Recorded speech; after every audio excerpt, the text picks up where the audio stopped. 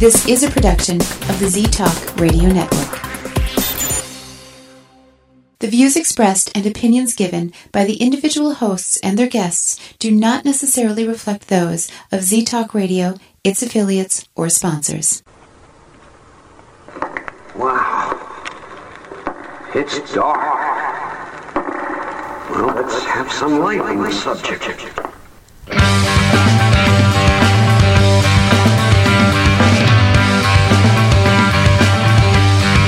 Put on your critical thinking caps and please refrain from hugging. It's time for Dimland Radio with your host, Jim Dr. Dim Fitzsimmons.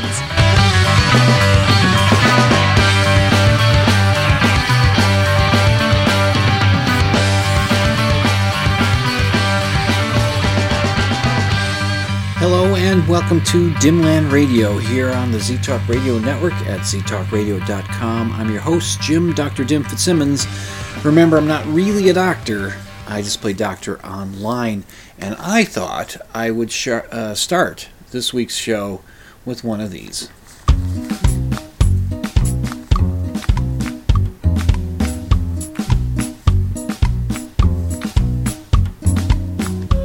It's time for another Dimland Radio pedantic moment.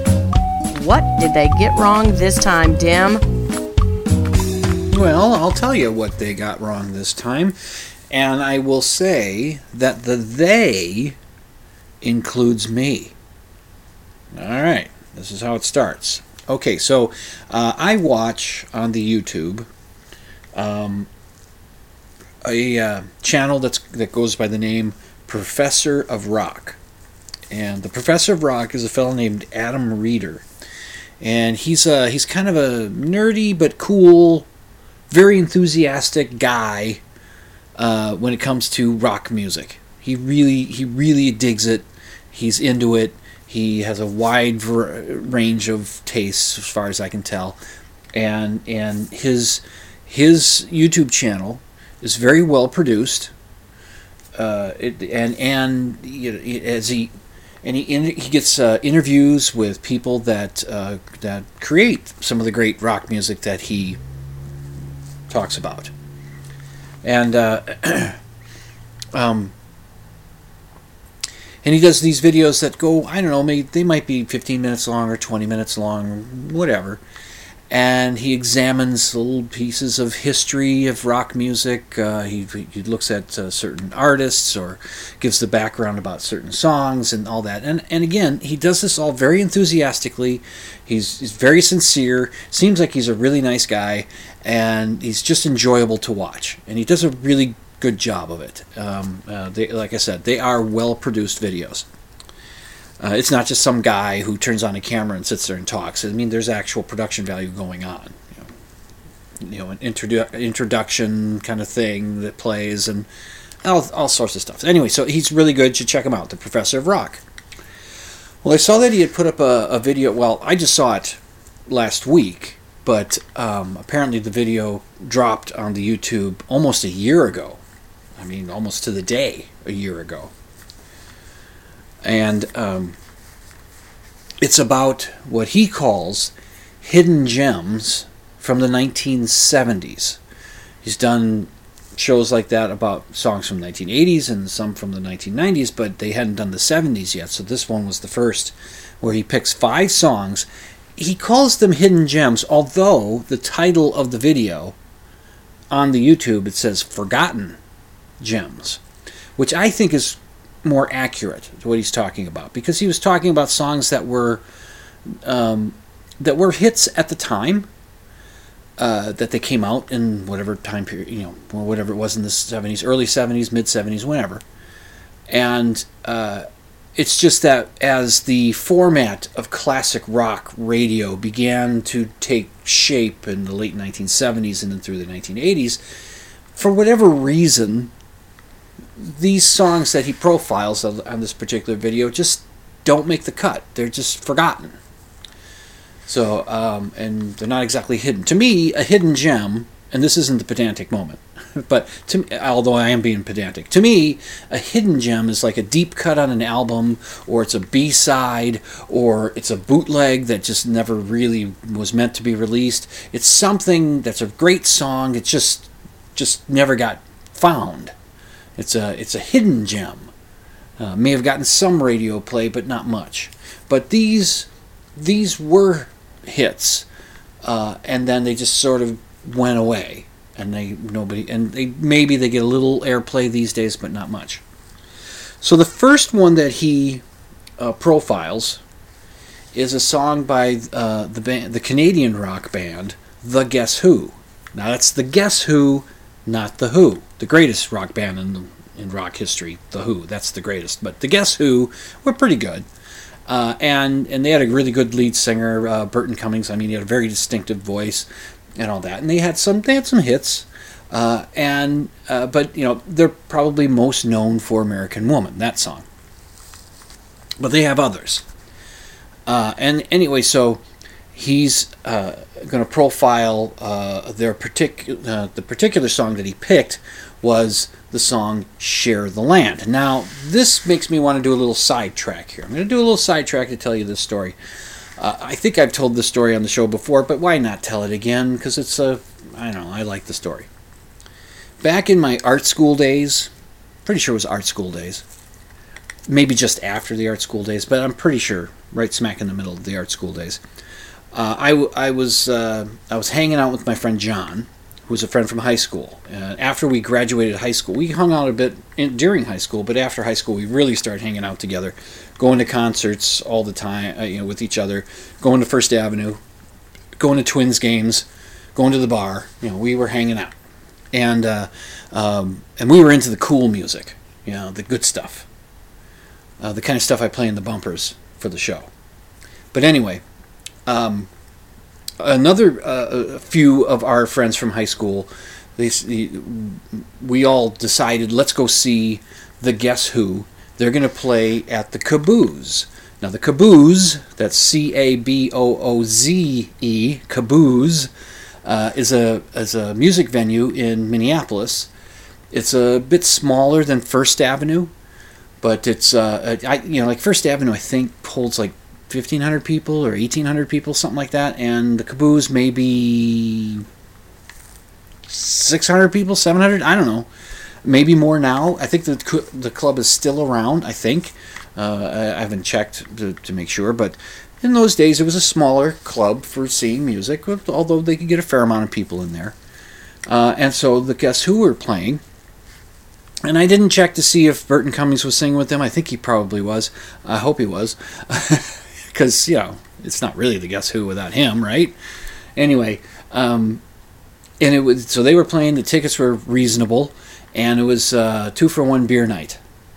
And so John and I, the Guess Who might have been high on our list of bands to see, but we thought, they're good enough, and let's hang with our buds from high school, why not? Let's go. So that's what we did. And before the band started playing, the guys in our group, it's 2-for-1 beer night, they would give me their second beer. Jim, you want it? I don't know, because I was a poor art student and they were trying to, help me out without me having to spend a bunch of money.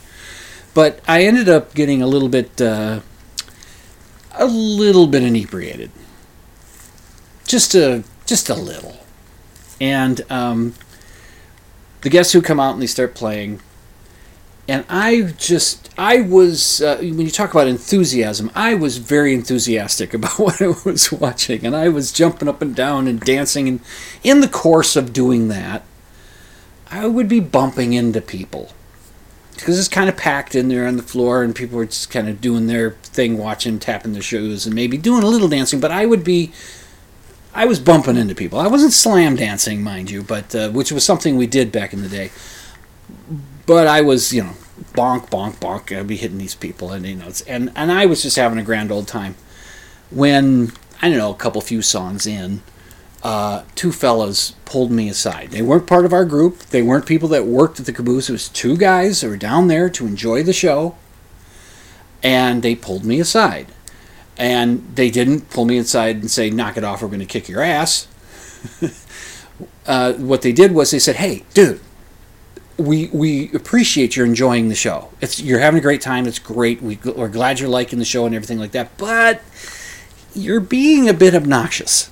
Now, these may not have been the exact words they used, but it was along these lines. It was polite. It was understanding. It was not threatening. They were just saying, "Come on, cool it. Just take it down a notch. Just take it down a notch, okay? Just, let other people enjoy it and enjoy the show, and you enjoy it too. But just take it down a little."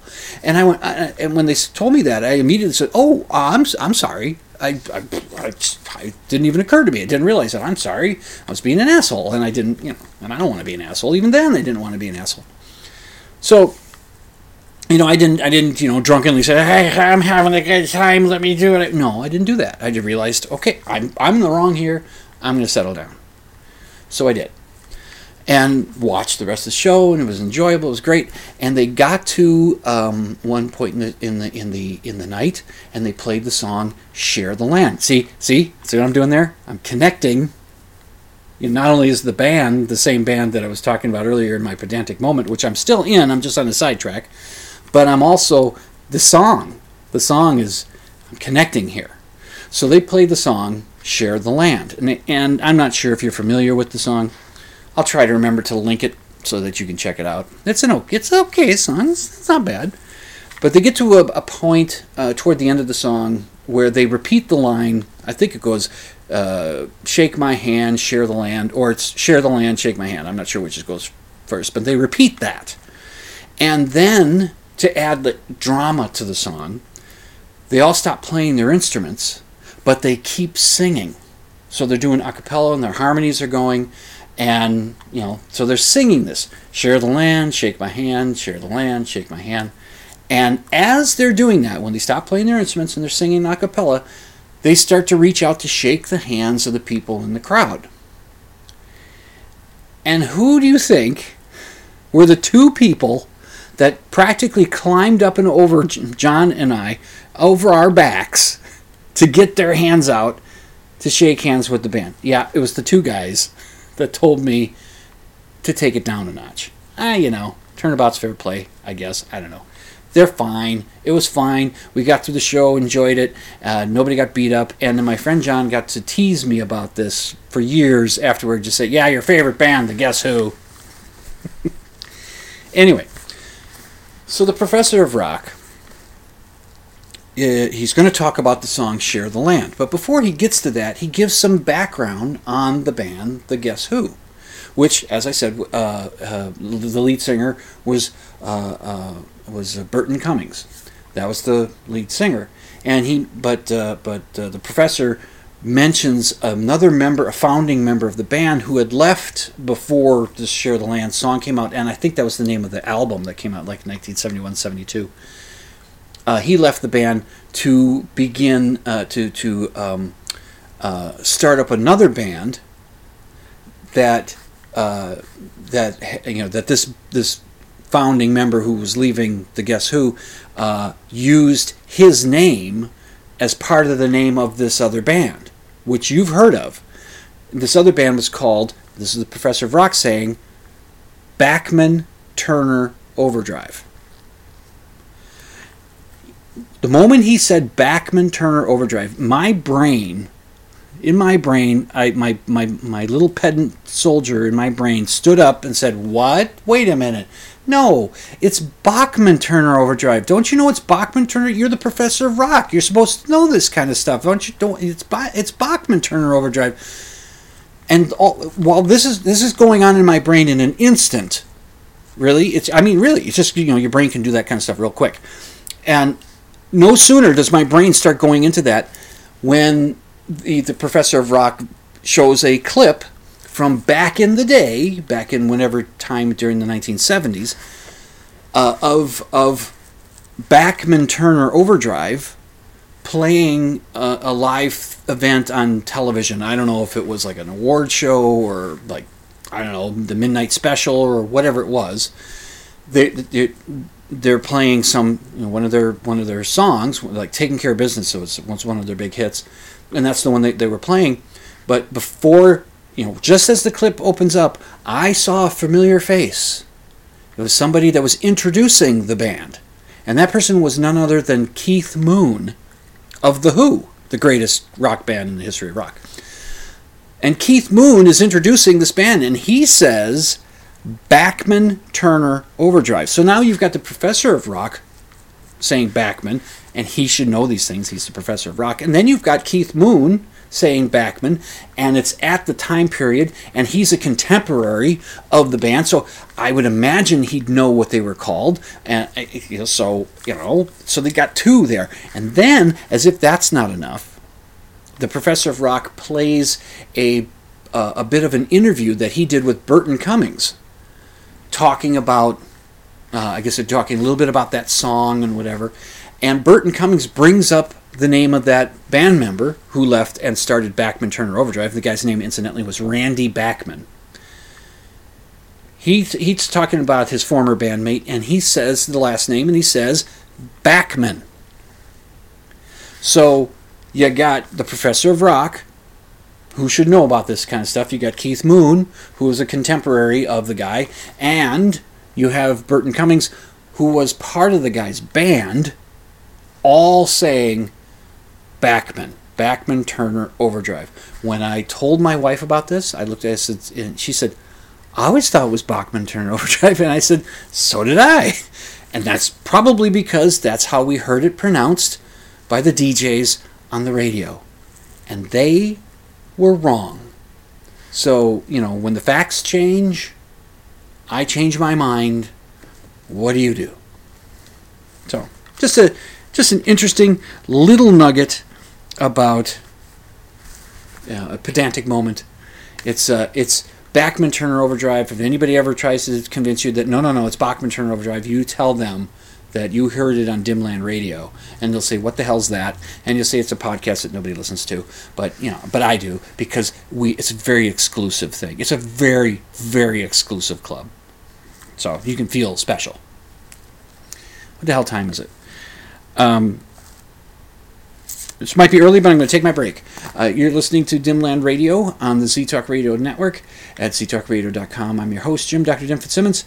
I'll be taking my break right now, and I'll be back. This is not the Guess Who, or Bachman Turner Overdrive, or the Who, for that matter. It's the Vapors. I heard someone calling me from a car across the road. The lights were out, I never heard. But we give those other guys the finger. You're listening to Z-Talk Radio Network. Don't just take my word for it, but you are listening to Dimland Radio on Z-Talk Radio Network. Do you believe in ghosts? Do you think Bigfoot is real? Do you suspect that your neighbor is really Val Tor, leader of the lizard people of Bendar 3? Well, Dr. Dim doesn't, and he'll tell you why when you tune in to Dimland Radio Saturday nights, 11 Central, midnight Eastern on Z-Talk Radio Network. It's an hour of science promotion, pop culture rants, personal observation, and of course, skepticism. Join Jim, Dr. Dim Fitzsimmons, Saturday nights, 11 Central, midnight Eastern for Dimland Radio on Z-Talk Radio Network.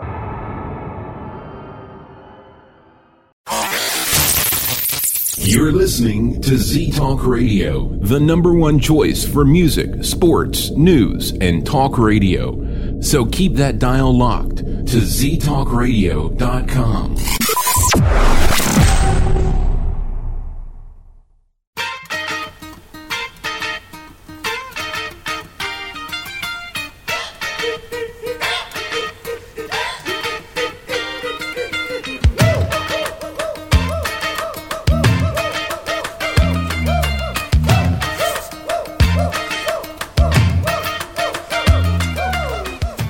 And welcome back to Dimland Radio here on the Z-Talk Radio Network at ztalkradio.com.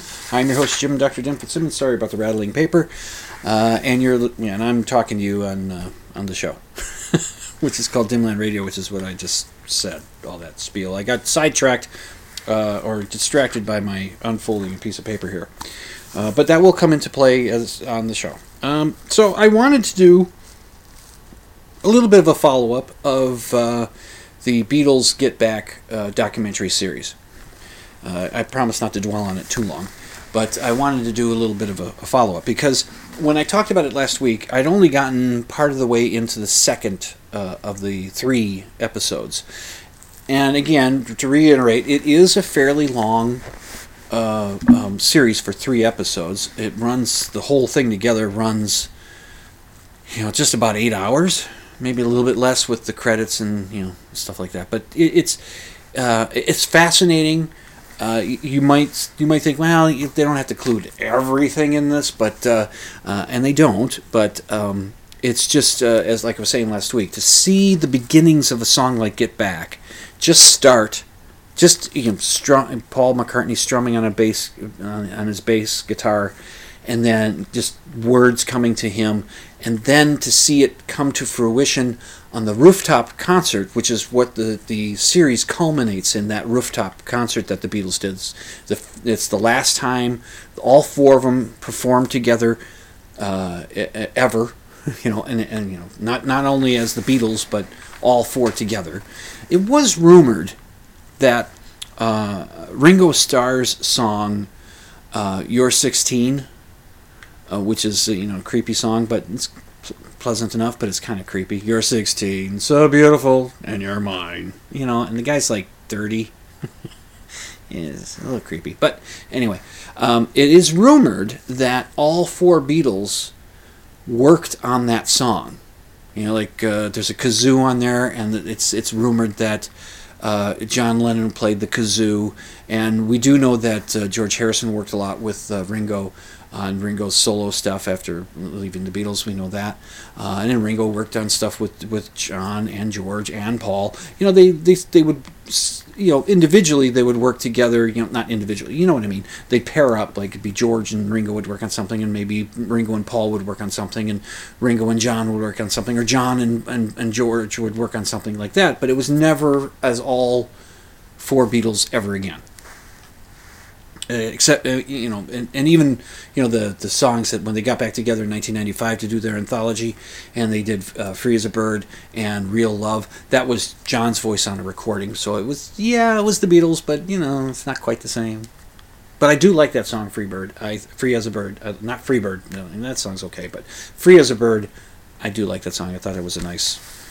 Anyway, so I'm getting sidetracked again. Boy, this should call this show the Sidetrack Show.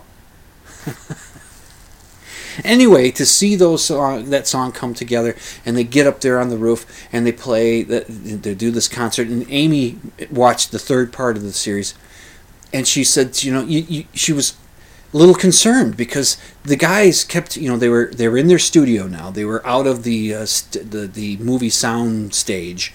They'd moved into their studio at Apple Corps, their business headquarters. They had a studio in there, so they were working in there, playing together, and Billy Preston was coming in and playing with them, and and stuff was coming together, but they would seem to be goofing around a lot. They were just goofing around, and Amy was a little worried. Said, well, how are they going to get this together? And then she watched it, sees the concert, says, and they got it together. They had the songs. They had them down. It's astounding. It's astounding. There is a wonderful moment in the 3rd part of the series. It relates to the rooftop concert, but it's not. It's another great moment that they captured on film when a couple of people had an idea about where to do this concert that they were going to do. First, it was going to be somewhere in Africa. Then it was going to be somewhere out in the countryside in England somewhere. Then somebody had the idea, and they bring this idea up with one of the Beatles. I won't say which one, but just watch for a moment. They let you know they let you know, and it's wonderfully done. Just the visuals of that moment are fantastic. Another thing that was really cool was Peter Jackson made sure to tell the viewer that when these guys were in their studio and they're just playing, what they wanted to do was just capture a live performance. They wanted to do, all the songs were going to be played live. They weren't going to be doing any overdubbing. There wasn't going to be anything like that. They were just going to, everything that they did was they would just put down the track, put it live, they picked the best version, and they put it on the album. No tricks, no anything like that. Just this is what they did. And what Peter Jackson did, what was brilliant, that when they were in the studio and they'd be playing a song, they put a little text at the bottom of the screen that would say, this version was used on Let It Be, the album that came out of all this stuff. And then when they were on the rooftop, this version was used on Let It Be. Great touch. It was great. But I wanted to talk about Ronald Dagg. I think that's how you say his last name. Not Ronald. Ray. Ray Dagg. I don't know how I've got Ronald. It's Ray Dagg. Police Constable Ray Dagg. As you watch the documentary and they're playing up on the roof, a couple of police officers show up.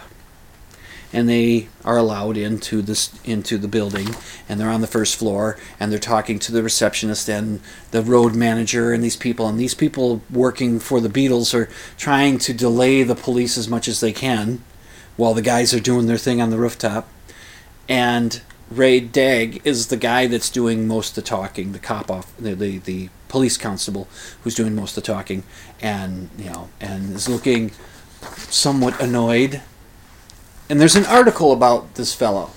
And I thought, while watching it, geez, this guy seems awfully young. And you would think he'd be, he'd be down with the Beatles. He seems like he'd be at that age. This is an article that was on the CTV News website. It's by Danielle Hamadjian. I'm sorry, Hamam Dejin. I don't know. I'm sorry if I ruined her name, and I have. I know I have. But anyway, I will link to it on the show notes. Go to dimland.com, click on the show notes option, and you'll get to it. So I'll link to it. And I'm just going to read this to you. Over the years, hundreds of people have claimed to be on the rooftop at 3 Savile Row on Jan 30, 1969. When the Beatles gave what would turn out to be their last live performance. In all, 8 or 9 said they were police officers. In reality, there were only 3, and the producers of the new documentary series, Get Back, needed to find them, especially the one who did the most talking that day. London Metropolitan PC Ray Dagg, that's D-A-G-G, so I'm not sure if it's Dog or Dag, but I'm going to say Dagg, was 19 at the time. He was 19. Like I said, he looked pretty young. He was 19 at the time. To his colleagues, he was known as Police Constable 574C. But to the legions of fans who have now watched the docuseries on Disney+, he's the London cop who pulled the plug on the last live gig of one of the greatest bands in history. Apple Records staff later told Dagg there was only one way filmmaker Peter Jackson would know if they had the right guy. There had to be a gap in his front teeth. Indeed, when he smiles, there it is. And these days, at age 72, it's not hard to smile. In his first TV interview since the docuseries was released, Dagg told CTV News about the hundreds of messages he's received from all corners of the world, including Canada. That's where CTV is from. They got to put a Canadian connection. You know when there's news items on in your town, your state, they always try to, some world event, they always try to link it to your state. Oh, we found a Minnesota connection. It's like they have a whole, they have like 2 or 3 people that it's their job to hunt down that connection to your state so that somehow, being a viewer watching the news, it means more to you. I don't know. Maybe it does. Anyway, going back to the article, most people who've written have praised his composure and patience when dealing with staff who he says were clearly trying to kill time while the Beatles recorded as many songs as they could on the rooftop. Then there are the 5% who write to Dagg and who ultimately get blocked. I hope karma visits you, you bastard. Stopping a genius band like that, one person wrote. Dagg had been on the job for 6 months, mostly waving traffic, when he walked into the police station that day. The sergeant said to me, "Before you go anywhere on your beat, go and shut down that noise, because it's not just the noise, it's the people in the streets. Thousands," recalls Dagg. He says fans had also gathered on neighboring rooftops to get a glimpse of the Beatles, and it was dangerous. They have a point. Lots of people in the street, people up on the rooftops. Some of those rooftops may not have been made for having people on them. One of the concerns that the Beatles had with getting up there on the roof and doing it, would the roof handle the weight of the camera equipment, the band equipment, and the people? So that was a concern. Anyway, back to the article. That's Dagg, told CTV News other police officers had knocked on the door of Apple Records headquarters, but with no success. He believes the only reason they let him in is because he looked young, and staff thought they could sway him. As the minutes went by, Dagg was patient but visibly irritated. "I'm thinking I've been stalled here," he says. "I'm thinking there's a finite amount of time I'm prepared to put up with." Once on the rooftop, there was an exchange with the road manager that no one else could hear. I said, this is quoting Dagg, "Right, that's it. I've been very patient. I've been trying to accommodate you, but you show no sign of stopping. Tell the 4 of them they're under arrest," he recalls. What the Beatles and their entourage likely didn't know at the time is that police had no power of arrest on private property for the offenses they were committing on the rooftop. Quoting Dagg, so it would have meant arresting them on private property, taking them outside, and then I'd have gotten into a lot of trouble, a huge amount of trouble, if I had turned up at the station with the Beatles in tow, wrongfully arresting them. Asked what he would tell Paul and Ringo today, "Thank you for not calling my bluff," he responds. I read elsewhere about the guy that he was... Oh, wait a minute, there's a little bit left on the back here.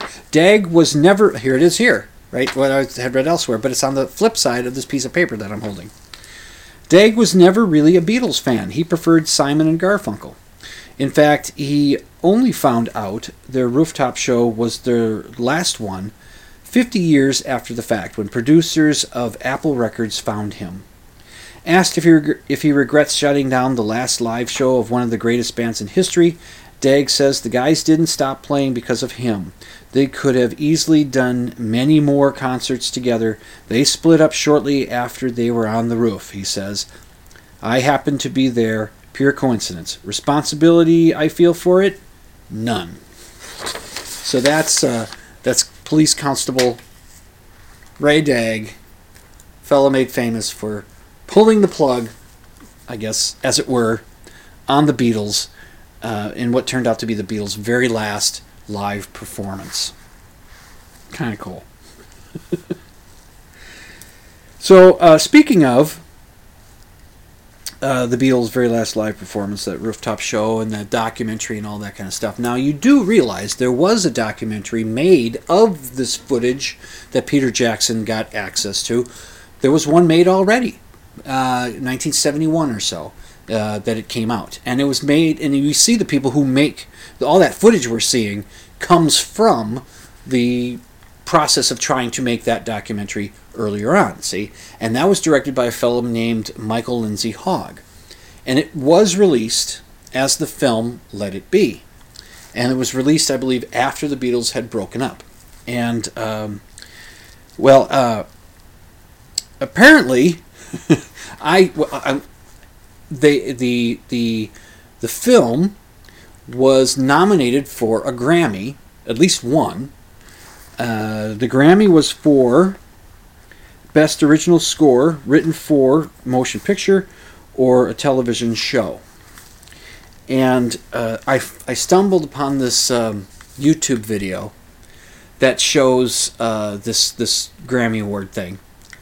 And it's actually, the Beatles did win. They won that Grammy for the original score for the film Let It Be, because the music was all written for that film. It's what ended up happening was the the music, what ended up happening with the music was it just kind of got shelved. The Beatles, once they were done doing it, they did the rooftop thing. The documentary was being cut together from what Lindsay Hogg had to work with, and the Beatles just kind of, let's just set that aside. Let's not worry about it. And later, Phil Spector was brought in, and he, did a lot of vamping on the music. He added all kinds of overdubs and stuff that they didn't want on it, but he adds all this stuff into it and put out the album Let It Be, which actually came out after what was actually the last album that the Beatles recorded. But before I get to that, this YouTube video shows Paul McCartney accepting the Grammy Award for Let It Be. And it was odd. It's an odd video. It's an odd video when it starts because there's John Wayne. And I thought, surely this isn't a Grammy Award. This must be an Oscar Award. And I wrote that in the comments. And I posted it. And then I saw that, no, it is the Grammy, so I deleted it. Pay attention. Don't let your sometimes your pedantry needs to be backed up. Which always it needs to be backed up. And then when take that down, I'm looking like an idiot. Because it was obviously a Grammy because they had all these Grammy Awards sitting in front. So what happened was, okay, John Wayne, that's what threw me. John Wayne, what the hell is John Wayne doing at the Grammys? But he's there, and he's presenting the award. And so he's, he reads off the winner, and he reads the names. John Lennon, Paul McCartney, George Harrison. Because those three guys wrote the songs that were in the movie. And so, accepting for the Beatles is Paul McCartney. And Paul McCartney jumps up. He's way in the back. He jumps up with Linda, his wife, and the two of them come up to the stage. Right? So they get up there, and Paul's dressed like a hippie. And Linda's dressed like a hippie. They're not wearing, black tie and tails, that kind of thing. He gets up on the stage, and John Wayne is quite tall. Anyway, John Wayne, he's leaning down. He's picking up Grammys to give to Paul. He gives one to Paul because there's 3 to give out. He gives one to Paul, and then he picks up a second one, and Paul kind of indicates, well, give that one to Linda. So he hands it to Linda, and then the third one John Wayne picks up, and he says, "Oh, I'll take it," and he starts to walk away with it. He doesn't, there's no dialogue, there's nothing being said to each other, but Paul kind of indicates, well, go ahead, take it, and then John turns around, I'm just kidding, and he hands it over to Linda, and then Paul steps up to the microphone, and he says, "Thank you. Good night." And the two of them walk off the stage and walk out either back to their seats or out of the place. That was it. Thank you. Good night. And you could barely hear him say goodnight because he was moving away from the microphone when he got to that part. Now that is how you accept an award. Thank you. Good night. I'm going to my next break now. You're listening to Dimland Radio on the Z-Talk Radio Network at ztalkradio.com. I'm your host, Jim Dr. Dim Fitzsimmons. I'll be back after this.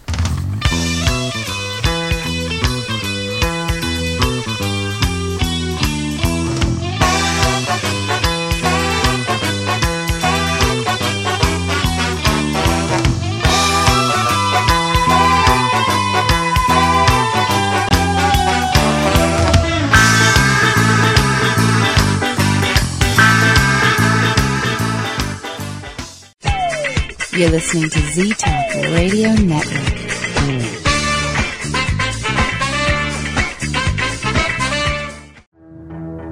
He's endlessly pushing the rock of reason up the hill of paranormal. It's Dr. Dim, and you're listening to Dimland Radio on Z-Talk Radio Network.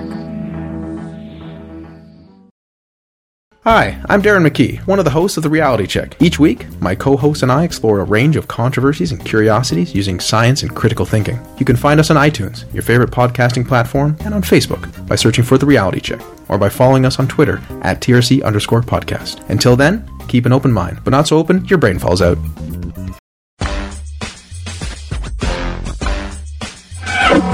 If I can maneuver into a tight parking spot at the mall, I'm pretty much sexually satisfied. And I've been to the mall twice today already.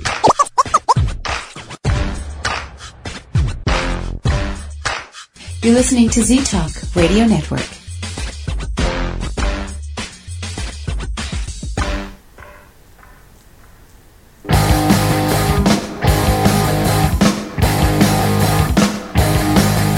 She went away for the holidays. Says she's going to LA, but she never got there. She never got there. She never got there. They say yeah. She went away for the holidays. And welcome back to Dimland Radio on the Z-Talk Radio Network at ztalkradio.com. I'm your host, Jim, Dr. Dim Fitzsimmons.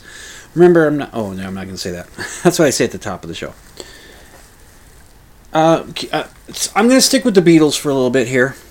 I have a couple other little things to mention about them. I think I've decided, at least at this moment in time, my favorite Beatles album is Abbey Road. Now, I go, I've in the past, it's been, most of the time it's been Sgt. Pepper's.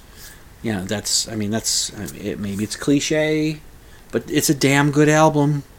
It's a damn good album to listen to. It's great. But it has the George Harrison track, Within You and Without You, that, sometimes if I'm not in the mood for it, it doesn't quite hit me right. But it's still a good song, but it's just not.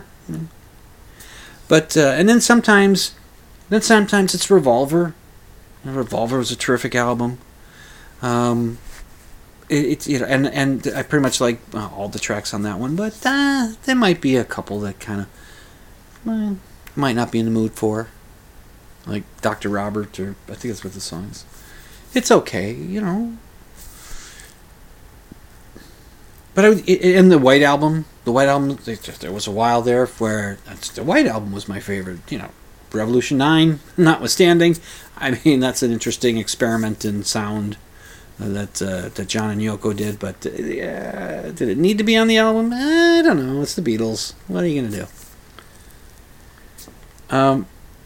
But today, there's another. I think I've talked about this YouTube channel before.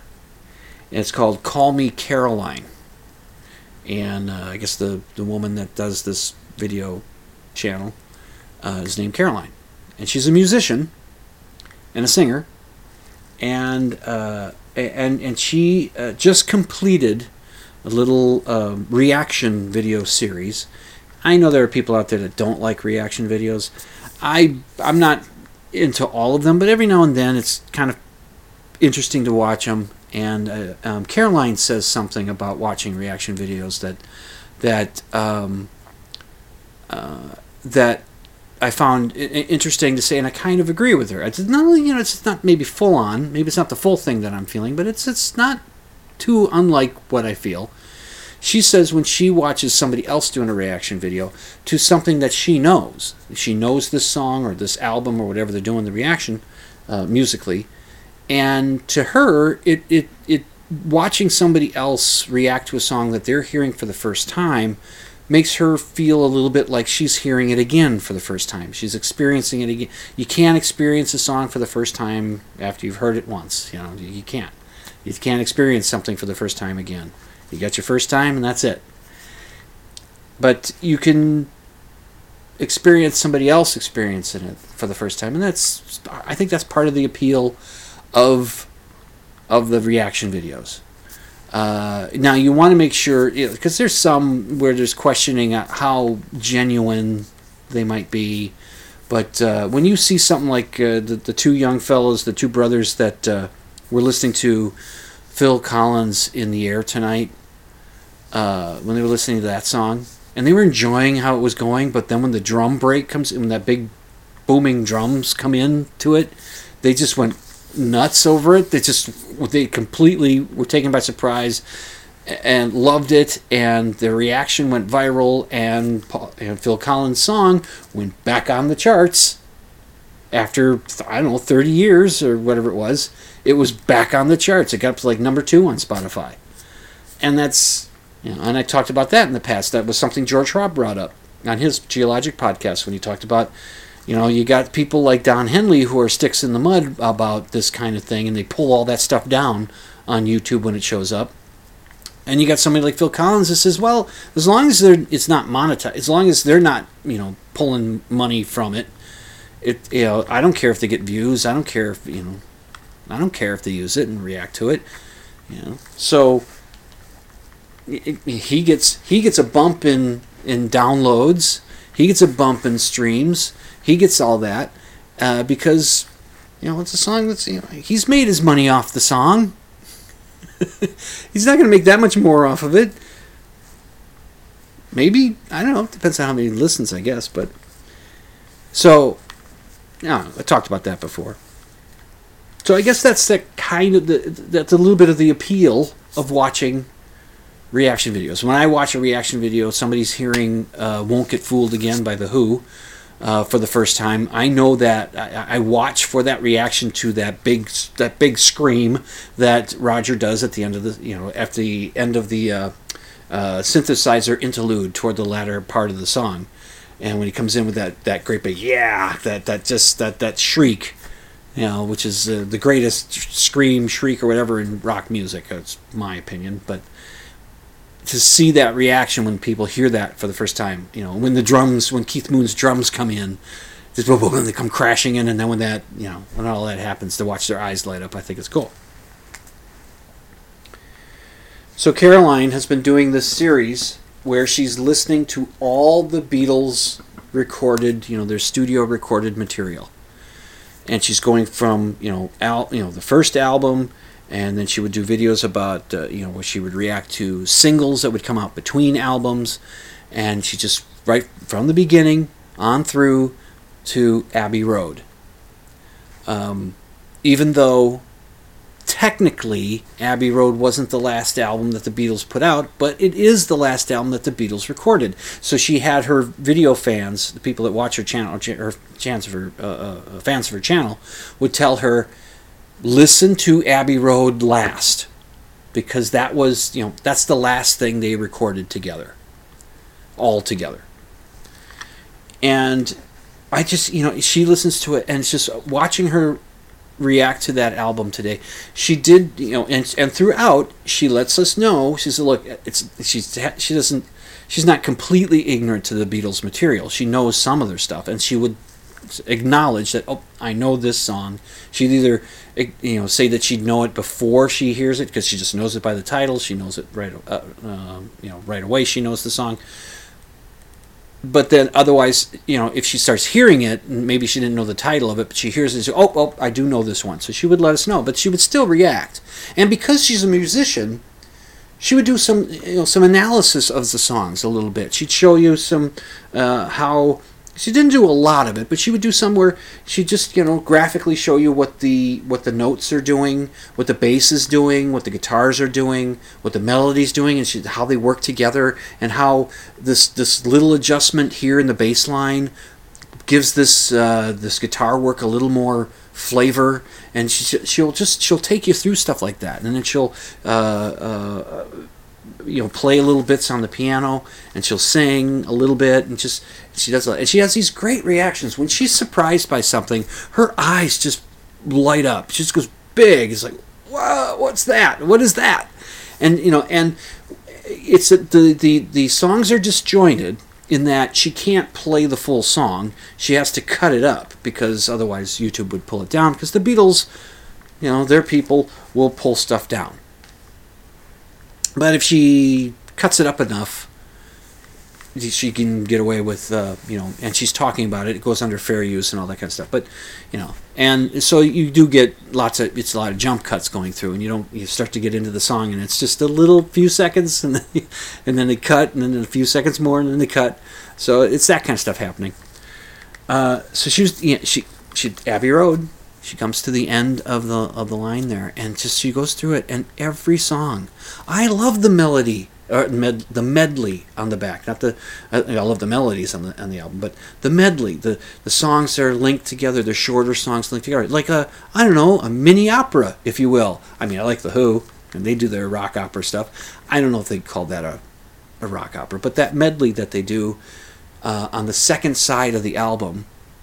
is it's just brilliant. The harmonies that they get on the entire album, their harmonies, they just really went for it on that last album. There was a documentary, I think it's called The Complete Beatles. It's hard to find now, but I'd watched it before, and and that goes chronologically through what the Beatles did, and it goes right on up through their breakup and all and that, and but before after they do Let It Be, they finish that album. They finished the sessions for it. They do the rooftop concert on January 30th, 1969, and then they take a break, and within a few months, they get back together. Paul says to George Martin, their producer, says, let's why can't we, let's just get back and record like we used to do. Like we used to do it. Like, come in and you produce us, and let's do that. And George says, yeah, I want to do that. So they got back together, and they recorded Abbey Road, which if you watch the Get Back documentary series, you will see some of the songs that they were working on in that documentary are songs that ended up on Abbey Road. It's just fascinating, and just the continuity and how things go. And these guys, and I think, and by then they're still not 30 years old when they put that album together. It's incredible. And I think it's just a beautiful album. And there was one thing that struck me about the album when I was watching Caroline react to it. When the album came out, it was on vinyl. And they were probably, I don't know if there were cassettes at the time, 8 tracks maybe, but let's just talk vinyl, right? So you got a 2-sided long-playing LP. And that's long playing, so I just said that twice. Long playing. An LP album. And an album is the correct name, whether it's on the vinyl, if it's on 8-track, if it's on cassette, or if it's on a CD, or if it's streaming. It's an album. It's a collection of songs. It's an album. That's what it is. That's what that's called. What format it's in, David Letterman would say, here's an album. Here's their latest album in the CD format. He used to say that on Late Night with David Letterman. He used to say that. Anyway, when Abbey Road came out, most people bought it on vinyl. And so you get to the end of side 1, and there's a song that John Lennon wrote called I Want You, She's So Heavy. Which is pretty much all the lyrics to it. It's I want you so bad, I want you so bad, it's driving me mad, it's driving me mad. Repeat that a few times and then say, she's so heavy. You'd say that. And it's a long song, it's 7 minutes and some. It's one of the most ominous sounding songs. I think it is the most ominous sounding songs that the Beatles ever produced. It's heavy, and it just goes boom. It just starts. It's guttural, and it's loud, and the buzzing guitars, and it's just dark, and it just moves along at this menacing pace until they just cut the tape, and it just ends. It just ends. Now, when you're listening to it on vinyl, you got to flip the record now. At that point, you got to flip over the record, and that causes a longer pause between that song. If you're listening to the album all the way through, there's a longer pause between that song ending, you getting over to the record player, taking the needle off the record, flipping it over, getting it started again, sitting it down, and listening to it. It takes a little more time than what it took when it came out on CD. And now when you can listen to it, either download the whole thing or just stream it, listen to it on Spotify or wherever you're listening to your music, there's a difference. Because that song ends. They just cut the tape. It just ends. And then there's a few seconds of the black hole between tracks. And then you get this lilting guitar. You get Here Comes the Sun by George Harrison, and it's almost whiplash. Whoa! They really take you down to the depths. She's so heavy. I mean, that song is heavy. It presses on you, and it takes you down. And then you get this other song that's just so light and pulls you right up. and it's beautiful. It's just a beautiful. And I wonder, if the Beatles listened to the album in that format, like CD format or download it, if they listened to the album, I wonder if they had a different reaction to that quicker getting to the next song than you would get when you listen to vinyl. I wonder if it changes things, or if it's just me being a weirdo. It's a great album, and it's like right now I think it's my favorite. It's just there isn't a song that I want to skip on it. I Want You, She's So Heavy, maybe it might be too oppressive of a song for me at some point, but usually no. It's just I dig it. We used to listen to it at the bar that we used to hang out and drink at. We'd put it in there. We'd just listen to it and just go, God, listen to these guys. This is the Beatles. This is I Want to Hold Your Hand. This is them. It's the same band. It's remarkable. So I would think it'd be cool. I don't know if Caroline would do this, but if somebody would do, you know me, if somebody would do a reaction, first time hearing all of the albums by The Who, or maybe do the Rolling Stones, do Led Zeppelin, do Rush, do ABBA, listen to all the albums first time, and do a reaction thing like that. I think it'd be interesting. But I doubt I'm not going to hold my breath that that's going to ever happen, because a lot of these bands have a lot more albums than what the Beatles had. I mean, you could do that with the Sex Pistols and you just be one and done. Okay, maybe you put the soundtrack of The Great Rock and Roll Swindle, but no, you just want Nevermind the Bollocks, and that's fine. You're one and done. But interesting, and it's I'll link to the Abbey Road one, and then from there you can backtrack and find her other ones, and they're great. And she's just delightful. She really is. She's just terrific. What she does, I think it's great. Now, what have I got here for time? I gotta check and see when I gotta quit. Well, shit. Yeah, check it out. See what you think. And I wanted to this show this week has been, I think you've noticed that it's been pretty positive. I haven't done, my usual complaining, and and I haven't, and my pedantic moment was not, hopefully some fun and all that, because we got some heavy times happening, and they've been happening for a long time. So I thought, I could talk about Ukraine, what's going on over there, and COVID is still a thing, even though it seems like we're beginning to emerge on the other side. I'm still wearing a mask when I go out. I find myself being the only person, or nearly the only person, in some situations where I'm wearing a mask and nobody else is. What's going on here? But that seems to be changing. I might begin to take my chances and take the mask off and do that. I might get there soon, but we'll see. But again, Ukraine and the inflation going on in our country, gas prices. Let me leave you with this little nugget before I get out of here. I was watching on the YouTube an old episode of Late Night with David Letterman, something from 1983. And when Letterman in those days, when he would go to commercial, and the show would go to commercial, they would put up a photographic image that would have Late Night written in there somewhere. And it would be of something typically New York City, something like that. But or city or urban or something like that. You just have something like that. And in this particular show, they went to commercial. They showed this photograph that shows two gas pumps, the old style of gas pumps that you would see in the 1980s, the late 1970s and 1980s. That style of gas pump. And on top of each of the two gas pumps, in big, bold numbers, are the prices for a gallon of gas. One of them, the premium, was $1.57 a gallon. The other, the regular unleaded, was $1.47 per gallon.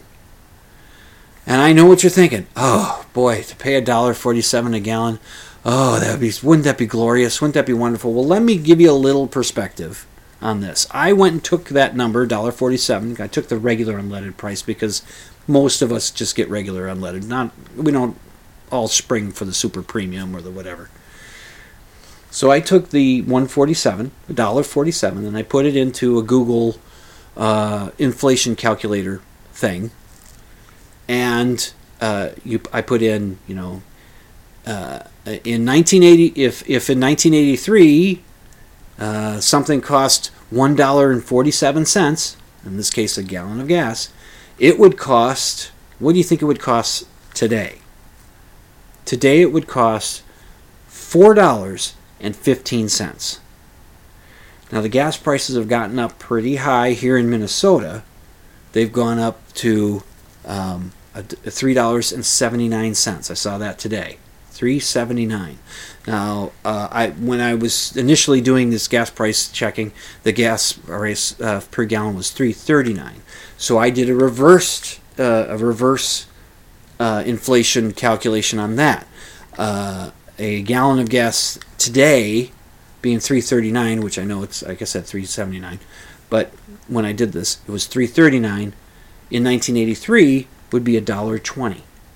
So we're, historically, when adjusted for inflation, we in Minnesota at least are still paying less for a gallon of gas than we were paying if $1.47 was the price here in the Twin Cities. Who knows what it was then? That might be a New York price, so it could be different. But, it's $4.15. Of course, if you live in California or Hawaii, you're sitting there saying, God, I'd love to pay $4.15 for a gallon of gas, because those guys are paying like $5 a gallon or $6 a gallon now. I know. Let's hope things get figured out, and we can go electric soon. Maybe that'll help. What do you think? Good night, Herr Doctor. Good night, Frau Blucher. Got to the end of another show. Well, continue to wash your hands and distance yourself if you need to, but things are getting better. But get vaccinated, get boosted, and wear a mask if you need to. You've been listening to Dimland Radio on the ZTalk Radio Network at ztalkradio.com. I'm your host, Jim Dr. Dim. Fitzsimmons reminding you to sleep with the lights off.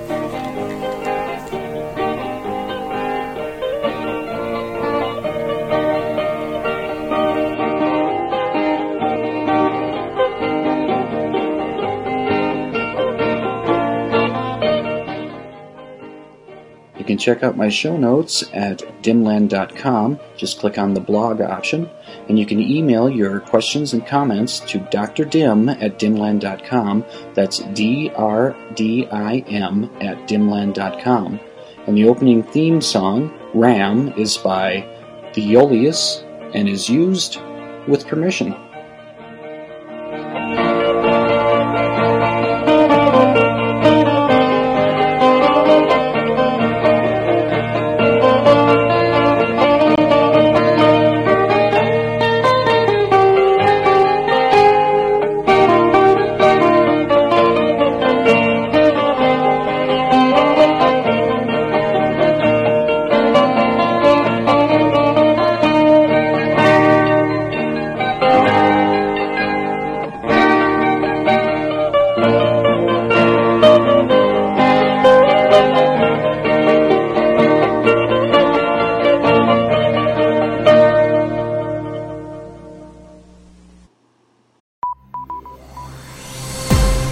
This has been a production of the ZTalk Radio Network.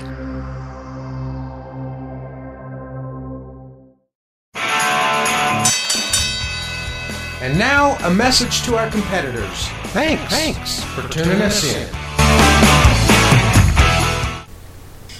Master dirty red scum! Take him in the teeth, redheads! Kill!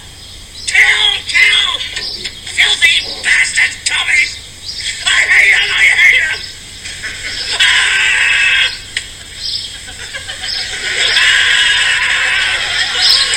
Cheese ready? Kind of. Well, I'm going to hell.